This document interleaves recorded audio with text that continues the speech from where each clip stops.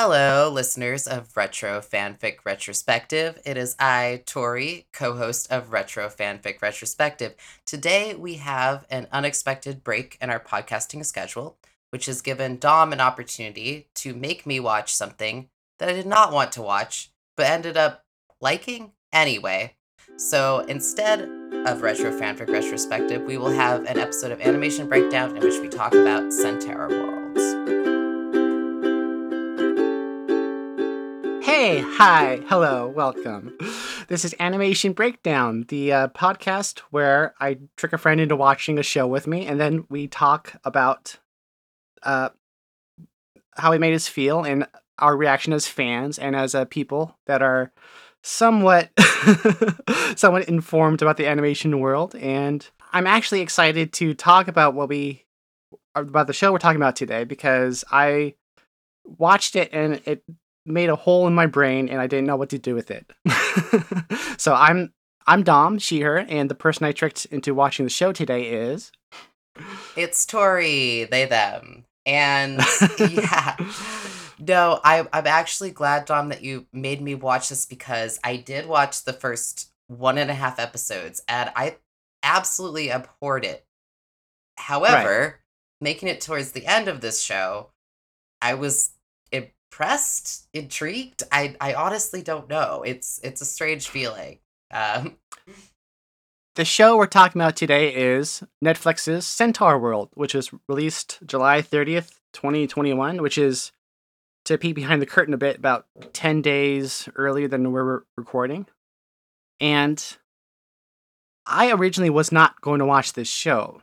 Like, I follow some Instagram people that talk about animation news and the show previews of different things, and I saw like a picture of the some of the key art. I think a bunch of fluffy creatures in front of a rainbow. And I was like, oh, I'm not a fan of this animation style. mhm. But in the run up to the release on Netflix, they released a music video of the song "Welcome to Centaur World" that plays in episode 1, and I didn't realize how hard the songs went.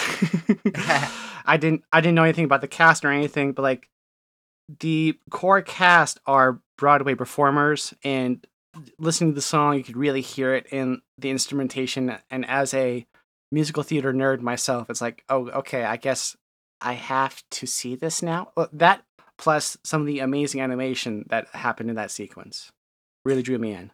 Yeah, the animation throughout the whole show, I think, is really on point. And I agree. When I first saw the character designs, I was just like, this is probably going to be one of those kids shows that just is a little bit too silly for me to really Hmm. get. Something I might have laughed at when I was 8, but probably couldn't now. And to be Yeah. honest, that's sort of how it starts out. But speaking of the Broadway aspect, apparently the show creator Megan Nicole Dong, in an interview that you sent me, Dom, mentioned that it was part of their um I don't know their pronouns. Do you know their pronouns? I haven't watched any live interviews with them, but I assume she, her, but assumptions can be wrong, so I don't know. Yeah. Anyway, the creator mentioned that they were like kind of had a lot of academic pressure in high school, but it was getting into theater that really like was their release. And I feel like that's the whole premise of this show is that we have someone who comes from a very stressful world and enters into a world that is bright and colorful and musical. She mentioned specifically joining a show choir in high school. Mhm. That's what it was, yeah. Yes. Not just choir, which is the technical singing, but show choir, which is technical singing with vests and hats with sequins on them. So this first season of Centaur World, because I mean, spoiler alert, there's going to be a season 2, and also if you haven't seen the show, we're going to talk freely about it because it's weird to talk about stuff, and that would be an extra layer of difficult. That's what we do. That, There's that's like what we a do. an overarching spoiler warning on every episode here. Exactly. Every project I'm part of, yeah. This first season had a run of 10 episodes, all released July 30th, etc., etc. The I did want to record an episode relatively soon after I watched it so I can get some more impressions. But the bad side about that is that it's hard to see what the critical review is. Like, I Mm, don't think there's been enough time for that. There's been a yeah. couple things, but everything I've seen so far has been positive, but it's been like three different things. Yeah, yeah, that's true. And I wonder if, I mean, what I'm curious about is if a lot of people had the same reaction I did, which is starting to watch it and going, oh, no, thanks. And Yeah. then, I will say, just off the bat, I think it is a worthwhile watch towards the end. I think the show is actually stellar.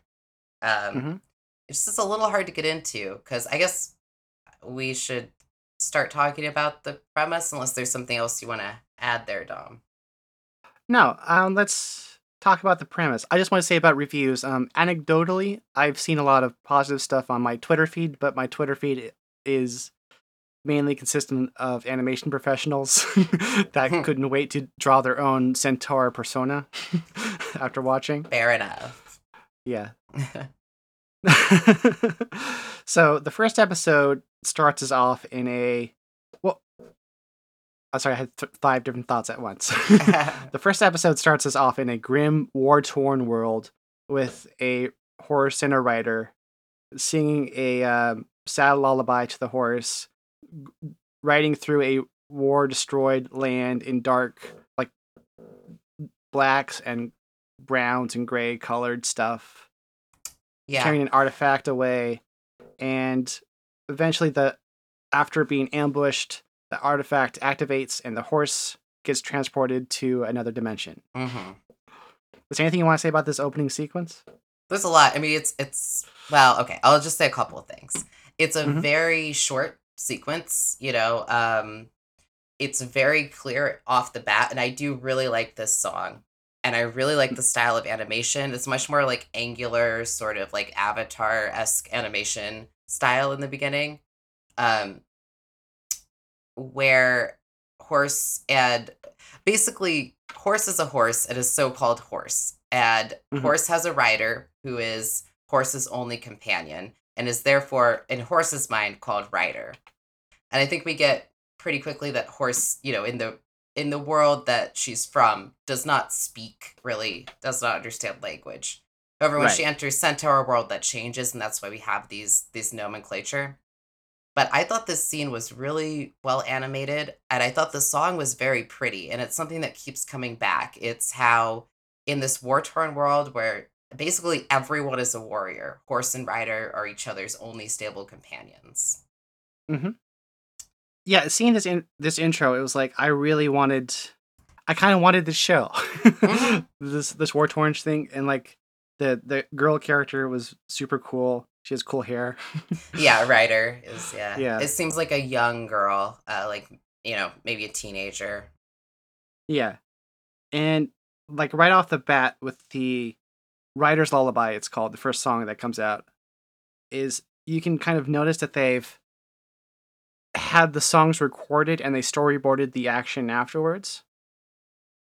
Like a couple parts where like there's a musical phrase where writer goes like side, like they animate the two different mouth positions, which is not something that would normally done if it was the other way around, where it was animated and then sung over, which Right. drew me in. They actually mentioned they worked with two different studios in order to get the two different looks of the show. Mhm. And I'm taking a pause to look up exactly what it was. I think we've mentioned this before, maybe not on Animation Breakdown, but on Retro Fanfic, that I don't remember which, but it's more the case in, well, at least in Japanese animation, that animation is done before voiceover, but hmm less the case in Western animation. Like, fairly Yeah, frequently, we have voiceover and then animation, which I do think is really interesting, and I think has served this scene very well. yeah. The first animation house they worked with was Korean-based Red Dog Culture House, which is the who they were responsible for the dark and gritty um, human world, I guess we'll call it. And the light and fluffy one is done by Mercury Filmworks, which is Mm. a Canadian independent animation studio who has done such works recently as done some Mickey Mouse, Lion Guard, Kick Butowski, Mickey Mouse a Cookie, Rapunzel, Tangled Adventure, Kid Cosmic, and Hilda. Wow. Yeah. Wow. Well, I didn't realize there were two different animation studios. That's actually really interesting because something that is really important in this show, we'll get to, is the change in animation style. Yeah. So after that intro, we get the change in animation style, which is bright and cotton candy and colorful, and we get introduced to everybody in a big musical number. We have Horace who starts talking, and Horace is a fish out of water. The creator describes the concept as Brienne of Tarth being dropped into Muppets World. That's basically what it is. Like, you have this lifelong warrior enters a portal and ends up in Rainbow Fluffland and is instantly greeted by singing, you know, like, and not the sad, mournful, like, lullaby that of I'll always be there for you, but like, welcome to Centaur World. Everything's great here. We poop rainbows, basically. We shoot tiny versions of ourselves out of our hooves. And they do that. So all the centaurs have magic. And their introductory song lays it right off the bat. They have, this is what, I wasn't a big fan of this song. Like, I get where the humor is coming from. It's absurdist. Their magic is shooting tiny versions of themselves out of their hooves, having a handsome face. I don't even remember. It's all really weird. Having a handsome face for 8 seconds, shapely mane, sparkle blink, portal in your tummy. It goes on ad nauseum, ridiculous. Right. And it's a very frenetic sort of, you know, a Muppets show is a good way to describe it. And knowing that the creator was inspired by the Muppets is actually makes me understand this world a little bit more. So when I was first introduced to it, I was just sort of like, this is bizarre without a purpose. Right. But I understand that there is a purpose. The purpose is to juxtapose Horse's mentality, Horse's world with this crazy random nonsense happy world. So honestly, that's the only way I could really not parse, but stand it was all this ridiculous was in response to the serious, and that they play off each other, and so they're both supposed to be the extreme. No, it does make sense, but I still am not sure if I appreciate it as much, you know? I definitely had moments early on where I did not enjoy it. It was so lol, so random, and that's not exactly what I want all the time. Right. And I don't want to be that person because I don't want to judge something just based on a personal preference, but it's hard to describe exactly why this, I guess, annoyed me so much in the beginning. Right. I don't know if you have any insight into that, Dom, because I've been trying to work through what my annoyance was. It's just, I understand the point. I understood it from the jump. I just still found it annoying. You mentioned it took you a while to warm up to it. Like, sort of.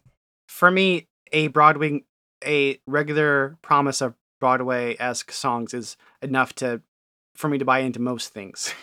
And like with the interesting thing about combining it with like the Broadway sensibility is that musicals are ridiculous. There's nothing that makes sense about them. People shouldn't be bursting out into songs.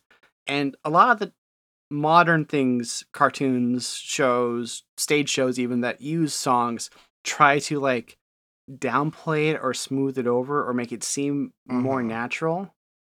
But this thing does something which is not as common as it was like back in some of the older stuff, like where it just goes, this is crazy, and here's a Broadway song out of nowhere.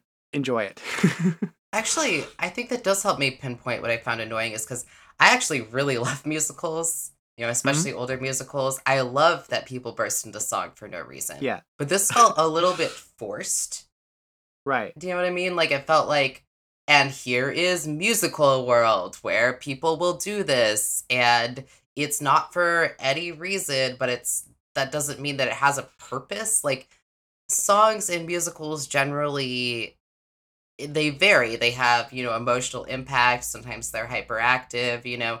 This initial Mhm. song is very much just like, I'm in your face for no reason. It's like that person who won't, like that kid in high school who won't stop poking you, you know? Like, hey, what's up? Yes. Hey, what's up?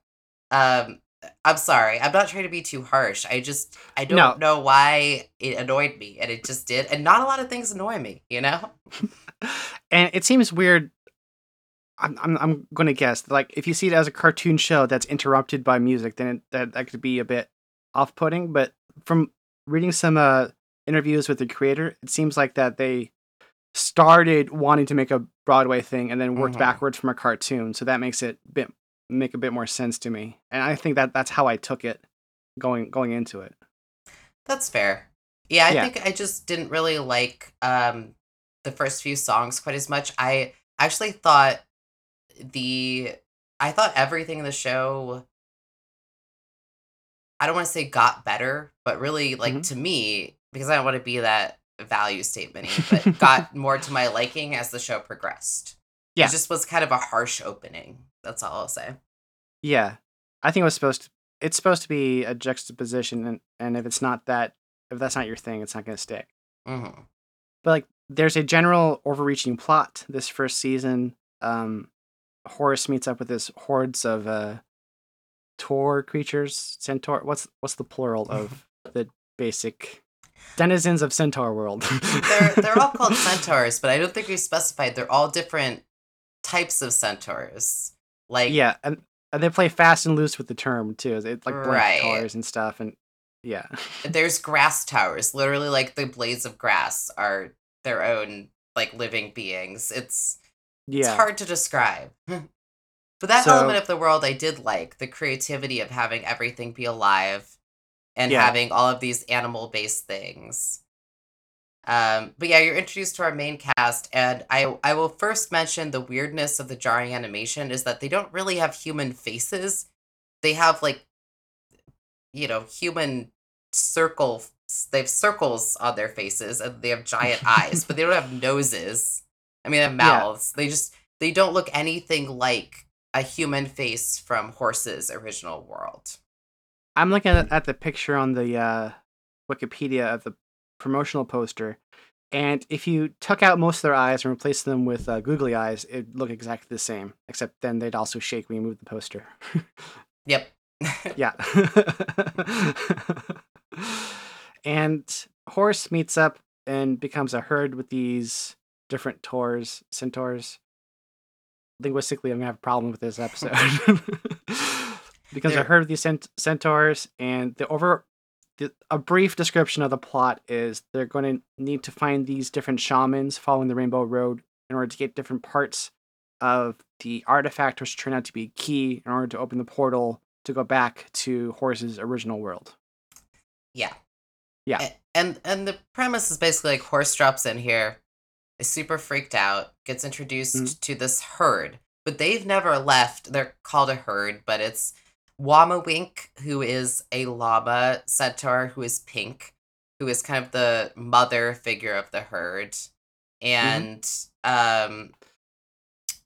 I'm gonna forget Zulius, who is like a zebra Mhm. centaur who is kind of obsessed with his appearance and seems like he wants to be an Instagram model. Right. Um, basically, Chet. or Yeah. is. I, I'm gonna cheat and go off the list here. Uh, Yeah, go for Ched. it. Ched is a finch-like centaur. I guess the best way to describe it. Is Ched actually like a centaur? They only have two legs, right? Anyways. Well, they're all technically centaurs. So like we mentioned, they can be whatever. Ched is like basically like a bird with a buff upper body, a small bird with a buff upper body and a man face who uses his arms to flap. Maybe they're arms, maybe they're, I don't know, flippers. I can't tell. We have Glendale, who's actually voiced by the series creator, Megan Nicole Dong, who is a long-necked gazelle centaur. There's a word for the species, Garanuk, Yeah. found in the Horn of Africa. And there's was the character's name Derpleton? Is that right? Yep. Did I just not There process is that? the giraffe centaur whose name is Derpleton. And Durpleton, the giraffe centaur. to be honest, I think that's the character that bothered me the most because he's supposed to be stereotypically just like silly, I guess, like just not very aware of the world. And I mean, look, if there's something that frustrated me a bit the most was how often Durpleton just says something random and then like farts. It's just like random fart. I'm like, Yeah. I get why kids would think that was funny, but as a grown up, I'm sort of like, I'm not really a grown up. I shouldn't say that. Well, like, keeping in mind But that Tori's being literal here, not hyperbolic. nope. Yeah. It's a random fart. That is what Durpleton's character is. Not that as the show progresses, I think all these characters go on to have endearing qualities. But as you're introduced to them, well, first of all, you have Durpleton who says something dumb and then farts, and then you have what's the gazelle one's name? I forgot. Glendale, who has a Muppet voice and randomly steals things. Like literal, like her voice is like, I don't even know. It's like Cookie Monster, maybe? I did read some interviews where Cookie Monster was mentioned. It's a little over the top. Yeah, it's a bit like Cookie Monster meets Fozzie the Bear meets Crazy High Pitched. Right. Yeah. And so I'm sorry I'm harping on this so much. It's just I wanted to pinpoint, I guess, what annoyed me so much when I started watching it, like why I didn't think I would be interested. I actually think the show goes on to be great, so like maybe we should just go and do that. Yeah, let's just restate here in no uncertain terms that we liked the show. We did like the show. We're just trying to parse our initial reactions. Yeah, I think the opening could have been done better. But essentially, like this herd, Wamawinks herd, they've never left the valley before, and Wamawink is, the protective llama has been very sheltering them, for their whole lives. But when Horse comes into their life, they want to initiate her into the herd. However, when Horse says, "No, dudes, I need to leave," they're like, "No, you can't do that. It's too dangerous. We could never leave our valley. We could never cross into another valley along the Rainbow Road." And eventually they're persuaded because they really want to help her, which is the first endearing moment you get from these characters who are essentially very kind. They're also persuaded because, yes, they're safe, but also they're bored out of their gourds. Yep. Yeah. And it's another, like, kind of theme of the show where it's like safety versus adventure, where there's sort of a push and pull a lot of the time. Or like feelings versus keeping like, especially with the key part at the end. It's like, yeah, the safe thing to do would be just close everything off, but that's not the emotional thing to do, and they make obvious choices. Later on, they find out that there's another human in the centaur world who is credited as Woman, as apparently the character's like official name. You have Horse, Rider, and Woman, who have some sort of designs on the artifact. And with all these happy, bright exterior, there's a hint at a darker past that's been in Centaur World. Like, even in that first episode, they mentioned like they're in a protective bubble in order to escape the results of the war. Don't talk about the war. Here's more song. Right. Yeah. And there's like a little bit more leaning on, Wamawink's character, who seems to have much more experience outside the valley. Like, it's sort of, I feel like the rest of her herd just doesn't. That's why she's trying to protect them. And she's, being the leader here. But it's clear that she has some sort of connection to something that's happened in the world. So, yeah. So we did a brief overview of the plot, and it's a Wizard of Oz, follow the yellow brick road. Follow the rainbow road. Follow the rainbow road, yeah. Going to these different shamans and getting the key pieces. And that's pretty much episodes 1 through 8. That's the feeling of it. They have the simple motivation to move on. They have a clear destination, and they're finding out more and more about the world. Like they hinted in the first episode that there was a war. At one point, we go back into Wamawink's memory, the purple alpaca llama, mom of the herd, Mhm. and find out that she was from a city or a town, a village of other, purple llamas that got destroyed during a war. And there's like a little bits of like scars and carnage, hints of throughout Centaur Right. world. And every so often they will throw some different change in element. Like they have in episode 4, they have the first little reference to the Nowhere King, which you find out through a Right. creepy little melody. Yes. Oh my god, I thought that was so effective. The Nowhere King song is just Yeah. it's really good. I wish I could remember it, but it's like sort of sung by little kids. Yeah, It's it's little like kids. And the lyrics are, "Hush now, hide all you little ones, rush now into the middle of nowhere. Singing and laughter will die. Dreamless sleep follows the Nowhere King. When his kingdom comes, darkness is nigh. Quiet, crawl to the in-between, silent, secretive feeling of fearsome hatred that reaches the skies. You will bring joy to the Nowhere King when he sees the light leaving your eyes." yeah. Sung in a very light, with like a children's choir. And there's like a xylophone backtrack that's just like Yeah, kind of coming along. Yeah, it's very much like an antiquated lullaby, but in a very creepy sense. And yeah, that yeah, was one of the most effective songs I think in this show. yeah. And because it's kind of based off of like a Broadway show, there's like melodies and leitmotifs and stuff that appear at certain times to evoke certain feelings. And this is a melody that appears when things are getting creepy. And the song Yeah, itself even comes back up in episode 7. it does very Mm-hmm. effectively. It's like you will bring joy to the Nowhere King. That's very good. It's got those minor notes, And you he know. sees the lights leaving your eyes. Love it. Yeah. This brings me to another point I had. Like, I was watching this show, and then like the nibblings came over, and I had, like rushed to turn the TV off because like, oh, this can't be a kids show, right? But it But it turns out is. that this is rated Y7 for Mm. kids 7 and up. What's your thoughts about this being a kids show? I think this is okay. Look, I think we kind of have to get to the end. This is absolutely a kids Hmm. show. Like a lot of the Yeah, humor is for kids and everything.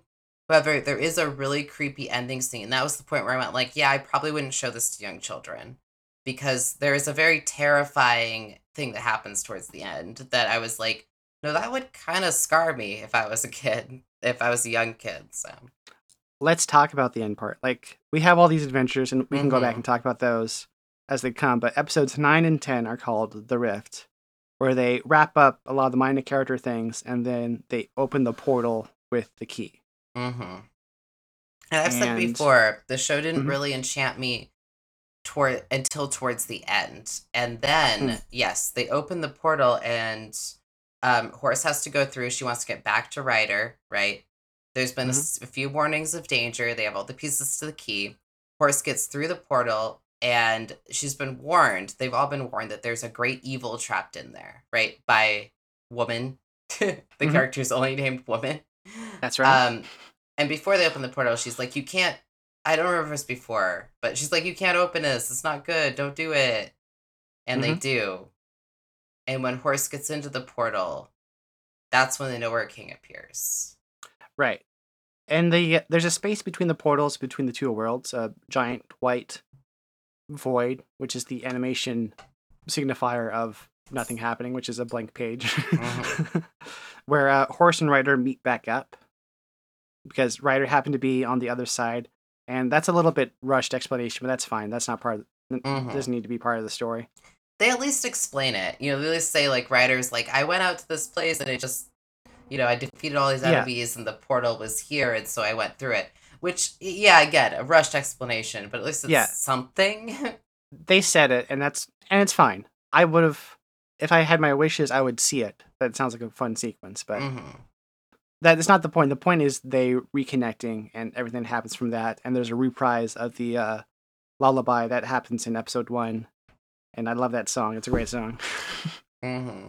And while that's going on, the portal closes and Horse and Rider are trapped in the space in between the two portals.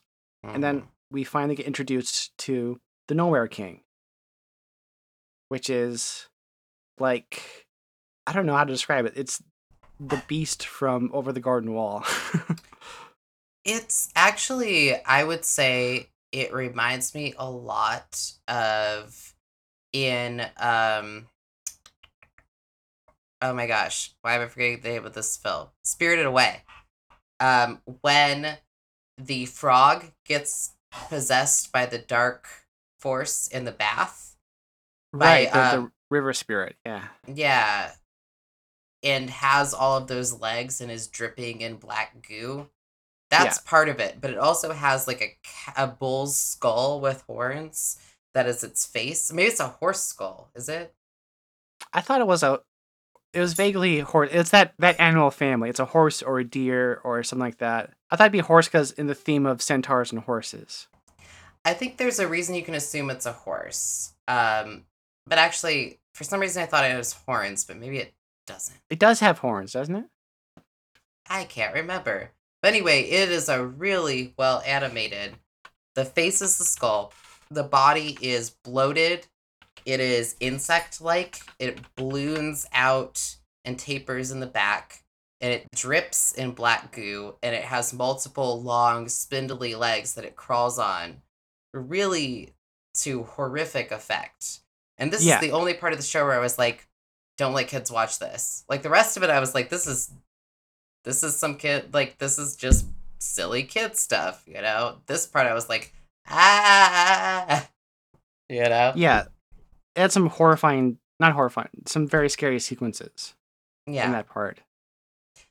No, it definitely employed elements of body horror and also like, you know, people's general phobia of bugs and Mm-hmm. ichor, you know, ichor, however you pronounce it, and Sure. skeletons, of course. Um, And yeah, it's just I can't describe how well animated the No More King is. I just think it's incredible. yeah. It's a great sequence though. And in the middle of this climax, like the herd on the Centaur world side wants to open up the portal to make sure Horse is okay, and they uh there's not a fight exactly. Is there a fight with woman over the key? There's definitely a song. There is a song. There's a lot of songs in this, and like a lot of the Hmm. action happens in between songs. But yeah, there's not really a fight so much because she instantly traps them in like a bubble. Hmm.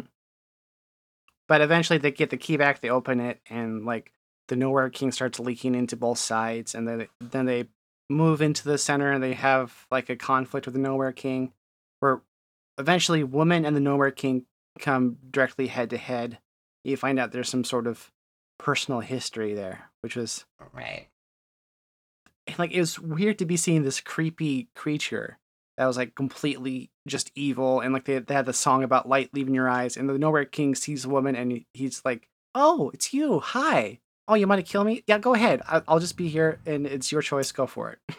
Yeah, there's been a strong buildup to that point of the Nowhere King like trapping everyone Hmm. in the darkness and trying to escape. You know, that was what was supposed to be prevented. That's what woman character wanted to prevent was him escaping. You know, he's perceived to be this giant evil threat. And he slowly overtakes, you know, the white space in between portals and traps everyone in his black goo. But there's a point where, yeah, they know each other. The human woman, the only actually we didn't mention this, the only human we've seen in Centaur World is the one, this woman, the character we're talking about. Hmm. And she, you know, they meet and he instantly kind of retracts his goo and like bows before her. And this is why I think it's a horse skull because I think it's a parallel. I think that my hypothesis Definitely. is that he was her horse at one point and she was his rider. But we don't know that at the end. And he says, just do it. Just stab me And I guess some of the things we missed leading up to this is she said, like, they had a relationship and that he didn't used to be this dark. And I don't know, basically that. But I think there's a lot of implication that she says, I think she claims responsibility for turning him to this dark thing or something to that effect. I don't know. Yeah. Yeah, at one point they try to sneak out while this is going on. They're like, come on, let's go. And Zulius is like, no, they have history. You have to stay and watch. I'm like, I'm with you on Zulius. I would be thinking something similar in the situation. Right. Oh my gosh, there's history. Well, that's the funny thing about Zulius's character. I think we can get to it a little bit more later, but he is definitely like a viewer perspective a lot of the time. So yeah. Just to wrap up the story, somebody else, I think Ryder or something, steals the artifact and stabs Norbert King in the head, and they're like, "Yay, we did it!" And that woman's like, "You fools! You can't kill it with that. What are you doing?" And then we find that Norbert King has gone back to the Ryder's world, sitting upon an old throne. And then they're like, "Oh shit, we got to collect an army on both sides." So Ryder and Horse split up again. Ryder back to the original world, Horse back to Centaur world, with the goal of informing people and creating an army to fight this this upcoming threat. Yeah, it was actually like a reunion moment between Horse and Ryder. They've had their reunion, and it was. I guess we haven't talked about this. We haven't talked. No, let's talk a little bit more about the characters in depth. Horse is a regular gray war horse, voiced by Kimiko Glenn, who, looking at the filmography, is impressive. Oh, she was also Lena Saberwing in DuckTales. Yeah. Lots of film credits. Going to be the new upcoming My Little Pony movie. Television credits. Was Brooke Soso in Orange is the New Black, if you've seen that. Mm-hmm. Yeah, I actually knew that because I looked up who Lena's voice actor was when I watched DuckTales because I liked her so much, and I was a little surprised. Like, she plays kind of a different character. I am impressed by her versatility. So right, because in Orange is the New Black, she's kind of just like this hippie girl, basically. I can hear that. Yeah. Oh, fun thing, her and who was it? It was the voice of Ryder were part of the original cast of the Broadway show Waitress. Yeah.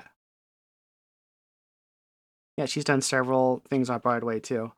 And Horse starts off as a very serious character, very well animated character, by the way. Like, I think one that I'm going to send you this tweet again to show you like the reference sheet they had for it.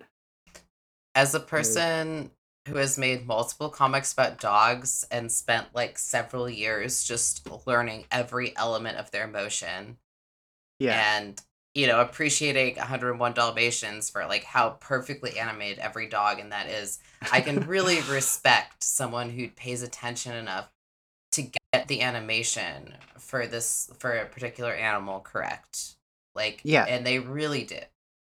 They did everything. And like, even in the look of the Centaur World universe, as opposed to like the character design of the original universe, like they kept the look but changed the movement to fit in with the more crazy cartooning world. Emphasized by the point where they show Horse holding things, but they never show how it's done, and that's on purpose. Right. And I'm sure we're going to go through this plot point by plot point, but one thing, that I think we can bring up independently is the longer Horse remains in Centaur World, the more her body changes. Like, first she, like we said, she didn't speak before she entered Centaur World. As soon as she gets Centaur World, she's like, I can talk. Whoa. But over time, and they imply it's a product of her magic, she sort of gets other... Or like the magic of the world. She gets other magical powers. But also, the style of her animation changes. Yes. Which I do think is really interesting. Because they did juxtapose the animation style of Horse's world with the animation style of Centaur World. And they unified that by saying, like, oh yeah, this is actually a thing. Like, this is a component of our world. It's a little, like, fourth wall breaking in a way, but it's also just like it makes it like sort of a metaphor for the differences between the worlds. Right. It culminates in episode 7 when, because before there was a couple of changes, like she had to gain a spell, her tail could talk, her mane looked weird, but at the culmination of the song in episode 7, she fully transforms into a cartoon-shaped horse. Yeah. Yeah. I mean, not that she wasn't a cartoon shaped horse before, but I mean, a Centaur World style shaped horse. exactly. By the way, just a special shout out to episode 7. 7's called Johnny T. Times Be Best Competition: A Quest for the Sash. There's the culminating song, Who Is She, which is like wonderfully sung, and like the storyboarding on that particular scene is amazing. That was the episode where I started to really like the show. They have a Right. reference. They first show up in the cat world, and they have the reference to cats. I thought that was hilarious, Yeah. and the characters get a lot more moments in the episode, and I was like, And "Wow, yeah, this is good." and I've been looking at the creators, Megan Nicole Dong's Twitter, pulling out different tweets, and I'm looking at this one that where she just tweets the original boards for that sequence. Apparently it's done by Jeremy Pulgar, and I just want to say it's amazing because a lot of time boards will look kind of like loose or inspired, but he got all the best parts of the sequence down in that board, and it's amazing. It really was, yeah. Yeah. I think that whole episode was an interesting precursor to the darkness to come, because I feel like that's when the animation started to shine, but it Yeah. was in a much more like kind of fun, silly way. Yeah. Um, At the end of that episode, they have the Nowhere King reprise mhm. sung by characters in a dark void. Yeah, I think like that's when it started to get good. Because before that, the episode before that, they had these trees that they had to. I don't remember what they had to do with the trees, to be honest. One before that was the Moltar one. Oh, right. Yeah. That one was actually pretty funny too. They're a little episodic, yeah, but I just remember that like shortly before the episode where I felt like things started to stand out. There was an episode where they had to request a key piece from these wish granting trees, and they granted Dropleton's wish for his farts to say nice things for him. And that was like a big part of the episode. I just went like, what? Like there was just so much farting. I was like, it's actually sort of funny because eventually the farts start to say things like a loving father to him. That's actually funny. But why was there they didn't need to go to the length that they did. Like just make it one line, 1 or 2 lines of a little bit of a joke, instead of no, they had a whole song about it. a whole song with tons of farting. I mean, maybe that's just not my thing. I don't know. No, you're right. I don't think we were the audience for that exactly. The song's called "He Never Says Anything Nice." Yeah. And it was an analogy for like a distant father, and that that could have worked if it wasn't just like in the song constant farting. So whatever. Right. So with all these cartoony changes to Horse, it culminates in the part before we told you about where Horse meets Ryder in the rift, and Ryder doesn't recognize Horse because it's this weird tiny gray blob in the shape of a horse that talks, and it's the reprise of the lullaby that brings them back together in true Broadway style. Yeah. Actually, I did really like the reprise of the lullaby and the way it came together, because it was like Ryder coming from the war-torn world at first looks at Horse and goes like, "What the hell are you?" Because Horse's appearance has changed. But Horse starts talking, which, Horse couldn't talk in the original world. Yeah. But it eventually, like, very quickly culminates in a song that says, like, how could I not recognize you? I've known you my whole life. Like, there's no way I could. You look different. You're talking, blah, blah, blah. But, like, how could I not know you? And yeah, it is. It's really sweet. And the other kind of relationship Horse has, besides with like all the rest of the herd, is specifically with Wamawink, the Mm-hmm. self-described mother of the group, Mm-hmm. who's played by Megan Hilty. Done a lot of good stuff. Played Glinda in Wicked in 05, 06. Stage credits, Annie Get Your Gun, Little Shop of Horrors, more recently. Lots of credits. That's a nice thing about these sort of projects is that you get these people that are like great performers, great actors Mm-hmm. that are like working people, working actors. They have lots of jobs and they're not nothing, but it's like they're not famous. Right. Like you don't know who they are unless they look them up, and you just put them all together and it's just all talent working off each other, and it just makes everything better. Totally. Yeah. And I do think the cast here was really well done, especially because, as you mentioned, we have a lot of musical numbers, Broadway inspired musical numbers, and we Hmm. have cast members who have both been voice actors and performed in musicals. So Yeah. I think it works really well. And just as a personal note, I guess, Durpleton, the giraffe centaur we're talking about, who's basically a giant child, right? Mm-hmm. Because like they have things like "Why Yeah. does my fart sound like that?" Um, other songs with lyrics like "I like the yum yums, but how does it get into my tum tum? Tell me, where does food come from?" Right. Right, is played by Josh Radnor. Which, if you were like me and watched the entirety of How I Met Your Mother, is the main character Ted. Okay. Yeah. I am not like you in that way, but okay. It's just weird spending because I can't watch that show now because it's got issues. But like went from 05 I to know. 2014. But Neil Patrick and Harris is straight in that show. Sorry. yeah, straight and a bit assaulty, and Oh. Yeah. I you was know just trying to make a joke, but anyway, going on. yeah, that's why it's hard to watch it. But the Ted Mosby character in there is like really serious, like very self-styled, sophisticated and stuff. And to hear that, to realize that that's the same actor talking about their tum tum and talking about their farts has been. I need to sit down after this and like reconcile things about the world. Yeah, okay. There are moments for that character Mm-hmm. where like Durpleton is actually a very sweet person. And like you said, very childlike. There are very sweet moments for that character. It's just like I don't know why the show put so much emphasis on all of the most like silly things they could with it. You know what I mean? Like, Mm-hmm.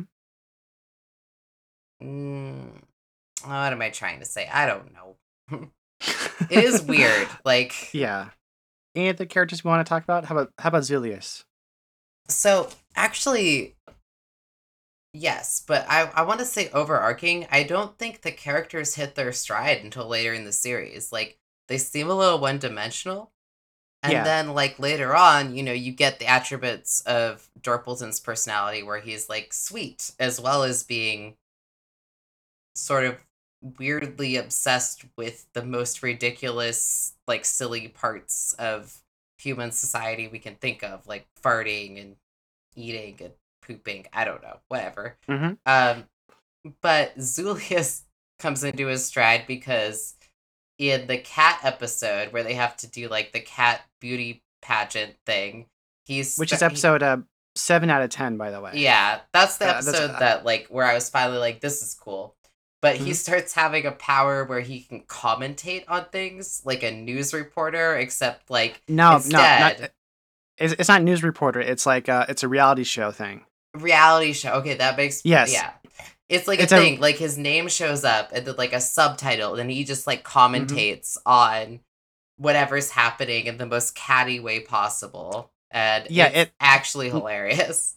it's a reality show talking head segment that they splice in between shots of drama. Right. But But he sorry, go Zilius has on. the ability to do it in real life. Right. It's like which actually one of his magical powers. which pauses time and sometimes causes everybody to feel like they're burning. Hmm. But in general, he's just like kind of transparently superficial, right? You Hmm. know, like that's his whole modus operandi is like, don't get my hair wet. I look too good. No one can Hmm. touch this. But I feel like that is kind of just the comedic effect of his character, you know? Hmm. Yeah. So interesting things about like writing for a children's show is that a lot of caricatures get exaggerated and blown up. And this might be me overthinking this, but is that harmful when it comes to the effeminate gay male stereotype? I've been thinking about that too. I mean, like, I like Zulius as a character. Hmm. Um, and actually, I've been debating as to whether his character is supposed to be. No, he's probably supposed to be read as gay. Um, but it's not 100% transparent, which you'd think in like modern TV it kind of would be. I think if I had to guess, the creators were trying to do a play on superficiality without making it a woman. But I see. again, that doesn't necessarily negate some of the effects that that can have, I guess. Because Hmm. I don't know if I'd necessarily read him as gay. I think it is entirely possible. It's just it's unclear. Yeah, if you're looking at like cartoon caricature languages, like he's very self-obsessed with his appearance, ready to put on a fashion show at any moment, Mhm. wants to make people over, Right. wants to decorate, and it's like, You're right. It is kind of in line with that stereotype. yeah. But I like the character though, so I I'm not know. sure what that says. Well, I know that is a difficult one to parse. And I think this is kind of the problem I've had with the show from the jump. I Hmm. think, to be honest, something I noted about when the show started to take a turn for me, when I really started to enjoy it, was when I could really focus on the animation and the relationships on the main characters. However, some of the quirks of the characters just took a backseat. Like, Hmm. in fact, no one, Zulius, Durpleton, Ched, and um, Glendale stopped talking as much towards the end. Like, Right. at least not talking about their like special interests, like Glendale stealing or Durpleton and his farts or whatever. They, in fact, in general, they didn't have as many lines, but they were there as a supportive cast for Horse, and that's when I started to like the story a lot more. Is when they were more focused on being a supportive cast for Horse and her journey, and less on these weird character qualities that were somewhat one dimensional that they had. Right. It didn't really help that I like the first like 4 episodes or so. Besides like the Finch centaur that always razzes on Horse, they were all kind of cutting down Horse a lot of the time Hmm. because of her decisions and stuff. But it was like in episode 7. I remember like the line that made me turn on Zulius to being positive was like, and he's like, "Put these boots on." She's like, "Why am I wearing these boots?" And he's like, "Because Right. everything looks good on you. I hate you for that. Put them on." I was like, "Oh, that's sweet." But it was, you know, if you think about Yeah, it, yeah, like that's exactly it. Like I agree. Like at that yeah, moment I was like, "Oh, Zulius, you actually do care." But it was like y'all had you had 6 other episodes to prove that you cared. You know, and I don't know. It's a lot of things. yeah. By the way, Zulius was right. Somehow those boots did look great on the horse. I don't know how that worked. I don't know either. But Yeah. cuz his horses have log legs. I don't know. The point is I think the characters other than Wamawink from Centaur Worlds are pretty much one dimensional. However, what is delightful about them is that towards the end, maybe they develop a few more dimensions. Their other dimension is liking and wanting to support Horse. However, for most of them, it feels like that success of a character that is completely superficial and self focused finally caring about someone else. That's basically what it feels like. It's like success of a child who learns to care for someone else. So basically children, right? Yeah, I think it was on purpose because in that same episode, episode 7, Zilius makes a barrel down the camera comment about not being a one-dimensional character. Mm. Yeah, but they all pretty much felt one-dimensional up until almost the end. And maybe that's the annoyance I had, there was a lot of focus on these characters that I just didn't have a reason to like. But towards the end, you do like them because they prove themselves to be caring people. Yeah. Talking about character, we can go into things more specifically, but I think we've kind of hit the main cast what we'd like. I'd just like to mention that there's a nice selection of guest stars in every other episode, who all do their songs, and it's pretty interesting. Do you have any guest stars that stuck out with you? Guest roles? Not off the top of my head. What about you? Well, I think one that's hard to forget is Comfortable Doug. Oh, right. That is the one that apparently sticks out for everyone. So, do you want to explain that? Who is Comfortable Doug? So, I think you said it was episode 6 that they went to the Mole Kingdom. Yes. So they go to this mole centaurs, of course, everything's centaur. And eventually they're kind of like put on trial. I don't remember exactly why, but there is a character called Comfortable Doug, and he is a mole centaur, and he's the first one to kind of show up. And when he does, he kind of pierces through the ground, and apparently he's slimy. I don't know why the mole centaurs are slimy, but every time they come to the ground, yeah, they slide off. Comfortable Doug is... The hilarious part is he's the one who arrests the main cast. And when he says, "Hi, I'm Comfortable Doug," you're thinking it's Constable Doug, right? I think that's the joke. But it's Comfortable Doug. Mm-hmm. And he really doesn't show up again until there's a song later on about being comfortable in yourself. And that's when Comfortable Doug kind of takes the main stage. It says, like, now I'm comfortable with myself because I'm Comfortable Doug, but also I'm comfortable, not just because it's my name. Yeah, they mentioned before, like, Horse tries to call him Doug, and Horse gets corrected. It's Comfortable Doug. That's the name. Mm-hmm. I'm a dog. That's comfortable. Comfortable Doug. Yeah, but he's not actually comfortable until later on. He's like, it's not just my name anymore. Now I'm actually comfortable. Comfortable Doug, you know. Yeah, at the end of the episode, Comfortable Doug breaks out of the Mole Society to follow them, ends up winning the beauty contest we talked about in episode 7. Forgot about that, yeah. Well, in episode 9, they have the Comfortable Doug song where it wraps up all the side characters. Right.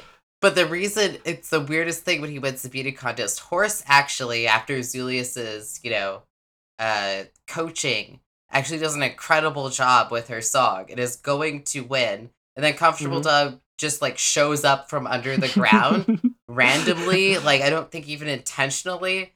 And the judge of the contest, who is a tiny cat in a teacup, yeah, this show is weird, goes like, yeah, you win.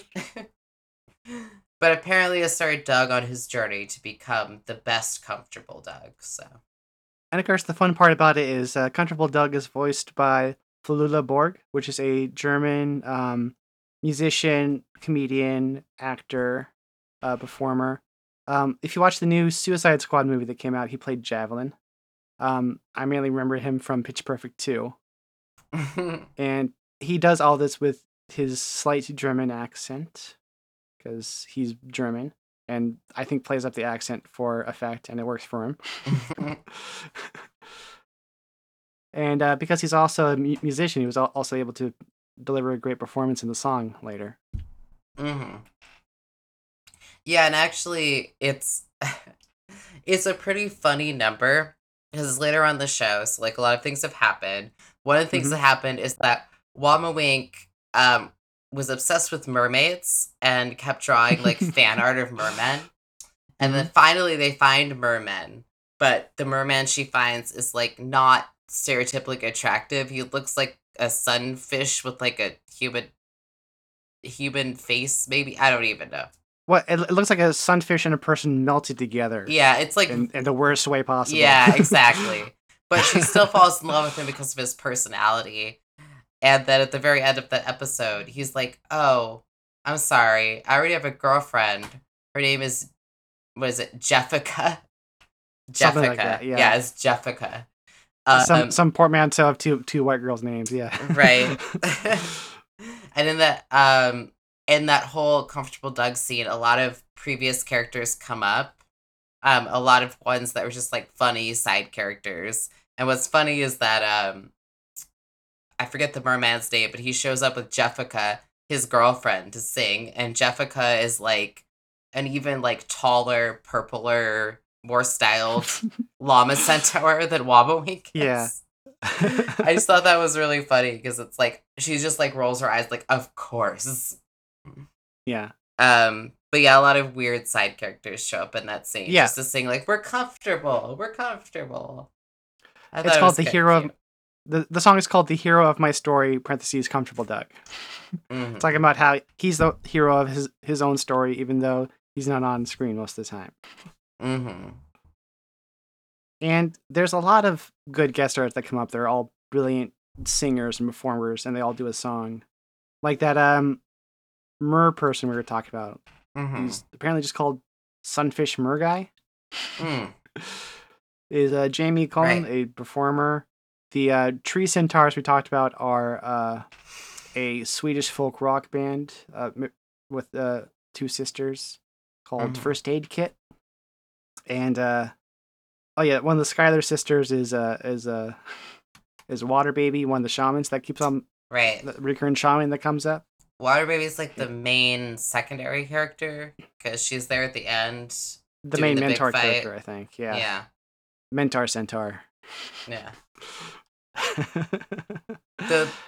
I want to know who was the whale centaur. The whale shaman was the whale tar shaman, the last shaman of Centaur World. Don't know why we call her that. Hmm. Was Rosalie Craig, Hmm. an English actress, performing in musical theater. Yeah, a huge theater career spanning back to 2001 in London. More awards and nomination. So yeah, a London stage actor. I thought that Great job. she was really good. The coolest thing about the whale shaman is like she mistakenly has been swallowing people into her belly, like Jonah and the whale, thinking that she can take on their sadness as her own. Yeah. And it's not the right decision, and she eventually realizes that. But she's also been taking on all their pain. So that was a really effective episode. But I also thought that the voice actress was incredible, and the song was really good. And the way she was animated was just like really bizarre. Like imagine like, a blue whale, with like the baleen at their mouth, like but with lipstick and purple hair. I was just like, whoa. And arms. Yeah. The show is episodic. A lot of the episodes are pretty like, I don't want to say self-contained because they do have the overreaching arc, but every episode is very involved in itself and goes into its own arc.